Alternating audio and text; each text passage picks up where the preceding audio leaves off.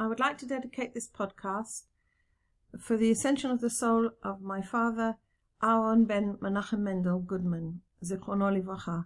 L'ilui nishmat Avi Mori Aaron ben Menachem Mendel, Zichrono Livracha. Make for me a sanctuary so that I may dwell within them. Exodus chapter 25. The Netivot Shalom, the great work of modern Chassidut, asks the following question. Why is it that the commandment of building a sanctuary, the Mishkan, occupies such an important part of the Torah? Almost 5 whole Torah readings are dedicated to the commandment of building it, its planning, and the implementation of both the outer structure and the vessels that it contained. And the whole book of Leviticus is almost entirely occupied with the work that was carried out within the Mishkan. Why is it so important? We also need to ask the question, was the commandment of the Mishkan just relevant for the generation of the wilderness, who were commanded it, or is this actually relevant for all of us, for all generations? The Netivot Shalom answers these questions.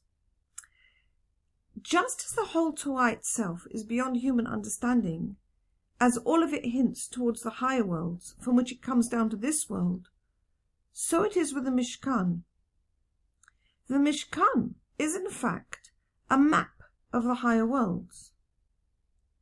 Indeed, the great Kabbalist, Rabbi Moshe Chaim Luzzatto, known as the Ramchal, wrote a work called Mishkanot Elyonim, where he actually looks at the structure of the Mishkan and explains the connection with the Sfirot and the higher worlds.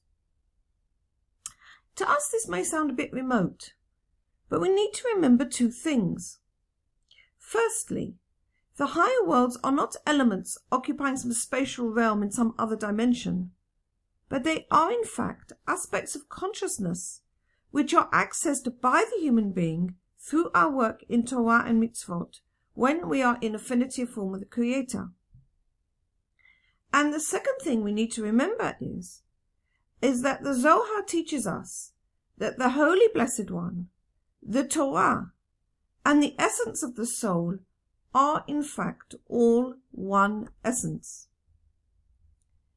So the structure of the Mishkan, as it describes, is in fact the same structure of the soul, and it describes ways in which we can come closer to God in service through the 248 limbs and 365 sinus of the body and soul that are equivalent to the 248 positive commands and the 365 negative commands of the mitzvot.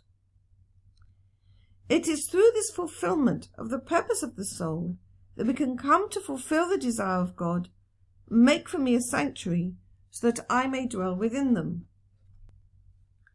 Rabbi Baruch Shalom Ashlag, in his talks on the weekly Torah readings, writes as follows. This verse refers to the point of holiness within the heart, that is to say, the soul, which needs to be a place of sanctuary for the light of God to dwell therein. This is the force of the words of the scripture that says, "Make for me a sanctuary that I may dwell within them."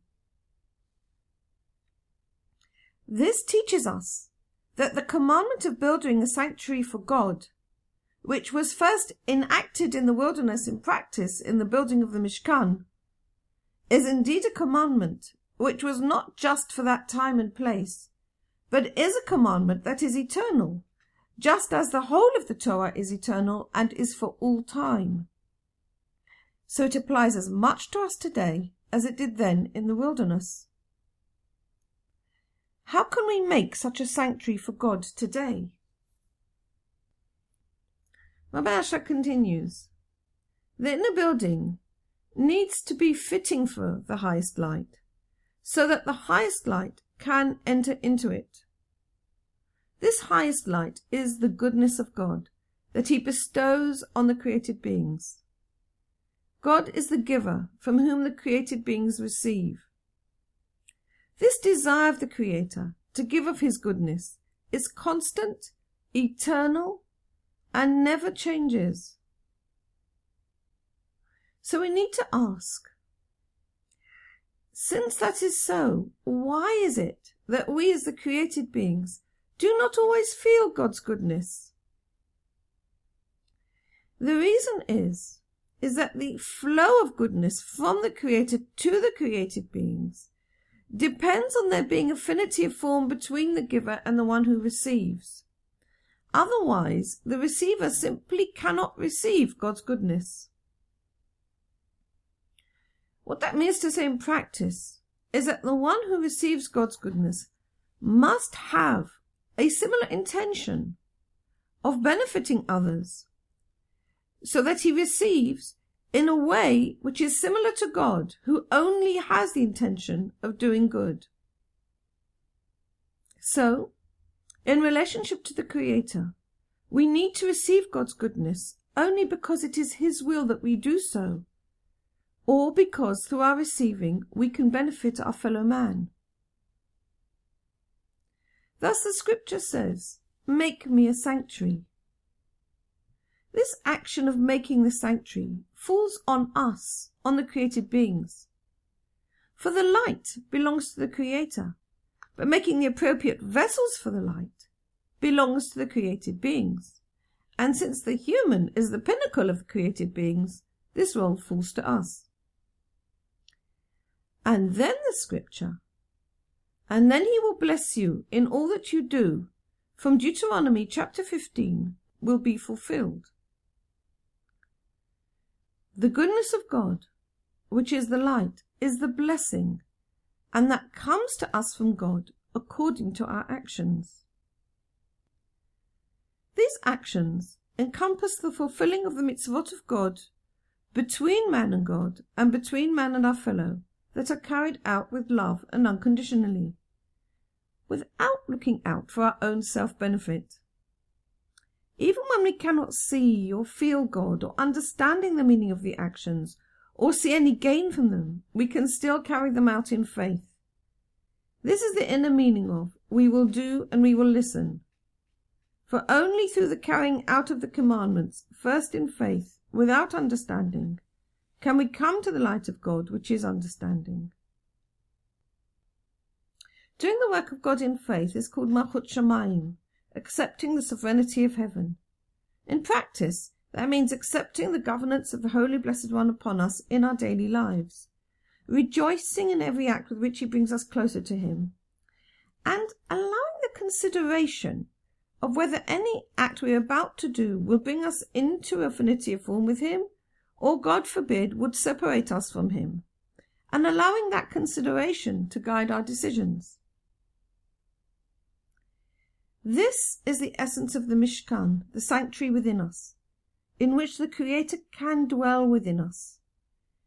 In the very consciousness that a person has rectified that he does not want to be separated from the Holy One, there the Holy One is revealed within the center of our being, our soul. So the physical manifestation of the Mishkan is actually a roadmap for the desire and fulfillment of the soul.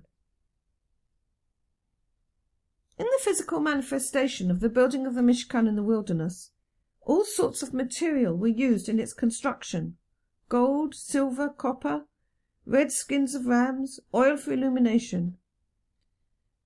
All have their spiritual equivalents in the tikkun of the soul of man. Within the Mishkan itself, there are the vessels, the Ark of the Covenant, the table, the altars, and the lamp. And these all have their spiritual equivalents that constitute the Malchut Shamayim. The Ark of the Covenant, also called the Ark of Testimony, implies the union of the Holy Blessed One with the soul, both for the individual and for the collective soul called the Shekhinah.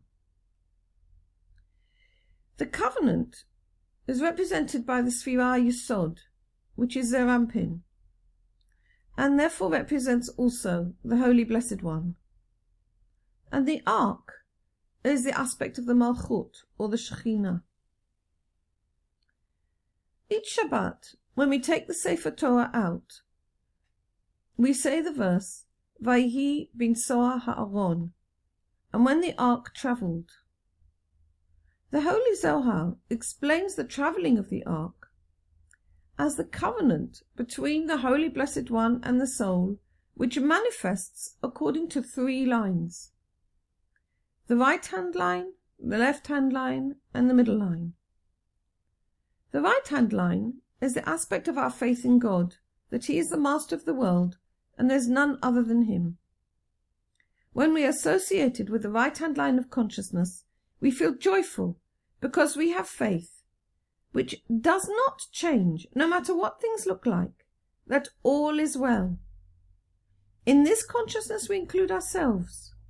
We give thanks for every little aspect of spirituality that God merits us with, and we're grateful for it, even if it's only a tiny bit. The left-hand line is the line of truth. It's in the left-hand line that we see the true bitterness of how separated we are in reality from the Holy Blessed One. This true seeing is very hard for us. To really look truthfully means overcoming a lot of feelings like guilt, denial, and shame. Actually, the more we work to be in the joy of the right-hand line most of the time, and to feel that with all our hearts, no matter what happens, not to lose touch with our inner joy, the easier it becomes to look clearly in the left-hand line without denial. Seeing our lacks enables prayer to well up from the depth of our heart. We pray to God to help us come closer to Him. It is when we tread both of these lines of consciousness that the third line, the line of Rachamim, the line of compassion, arises. And this is the grace of the revelation of God within our lives. And this is the inner meaning of the travelling of the Ark of the Covenant. These 3 lines are also hinted at within the actual construction of the Ark, as it was made up of 3 components, one within the other. The Kaporet. This was the cover for the Ark, made of pure gold. On the Kaporet stood 2 cherubim. The cherubim spread their wings upwards. The Kaporet's significance is that of cleanliness, for the word Kaporet is related to the word Kippur, which means atonement, to clean from one's will to receive oneself alone, and to desire to cleave again to the Creator. That is to say, through the fact that a person longs to join with the Creator and has longing for Him, but he sees that God is not manifest to him, then he realizes that all is not well within him. And then he needs to clean himself from his own selfishness so that he may join with the Creator. The Baal HaSulam asked the question, what is the difference between a great person and a lesser person? Contrary to what we may think, a great person is one who sees the evil within him more clearly. A lesser person does not see what's wrong with him. He thinks he's fine. Only a person who truly longs to connect with the Creator begins to see the evil, the dirt within himself, and then he longs to clean himself of it. Only then can he become a true vessel for the manifestation of the light of God, as evidenced by the Ark of the Covenant. The cherubim. On the Kaporet stood the 2 cherubim. Rashi comments that they had faces like babies. They stood facing each other, one on the right and one on the left. These symbolize the work of the right-hand side and the left-hand side. The face of the small child symbolizes that each day a person should begin his spiritual work again anew. Our day starts by saying Modeh Ani. Modeh Ani lefanecha melech chai v'kayam, shechazarta bi nishmati v'chemla rabba emunotecha. I give thanks to you, O living and existing King, that you restored back my soul in mercy. Great is your faith. A person needs to recall that he himself is actually made from dust, and he's given the opportunity to connect with the Master of the universe, the channel for all goodness. So the fact that he's given this opportunity to have contact with the Creator should give him tremendous joy. This joy one needs to build every day new. Each day we need to start out again afresh. Likewise, the aspect of the left-hand side, A person needs to build this each day anew. The left-hand side is the side of criticism. The Baal HaSulam recommended up to half an hour a day to fix time. A person needs to take a look at himself critically. What does this criticism consist of? We need to think, what do I want to achieve in my relationship with God today? What virtues and behaviors do I aspire to today? Can I feel today the love of friends, the love of the Creator? And to pray for that we see we lack. The faces of the cherubim, being that of a small child, also hints to us that with respect to God, we need to feel like a small child, and we accept His divine providence as being the best possible for us. The wings of the cherubim were spread upwards.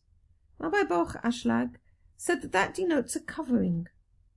In the future to come, there will no longer be concealment of the light of God, but for those who want to serve God in faith, they spread their wings up to renew their right-hand line and their left-hand line each day on the foundation of the kaporet, cleaning themselves from their will to receive for themselves alone.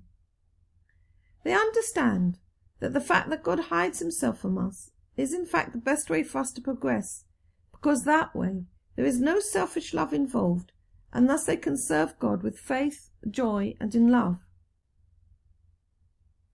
So, when we pray for the restoration of the temple, first we need to pray for the restoration of the temple within us, for the actualization of the potential of our soul, that we may become a fitting receptacle for the light of God, and then the outward manifestation of the temple will follow. May it come speedily, and may our eyes behold the Redeemer come unto Zion. Amen.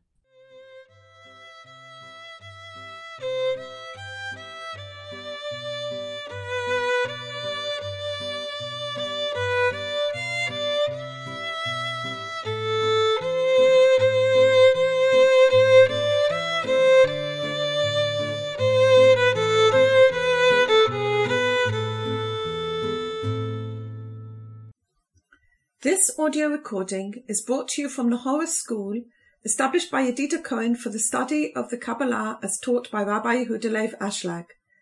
Studies with Yedida Cohen are available through the Horus School online.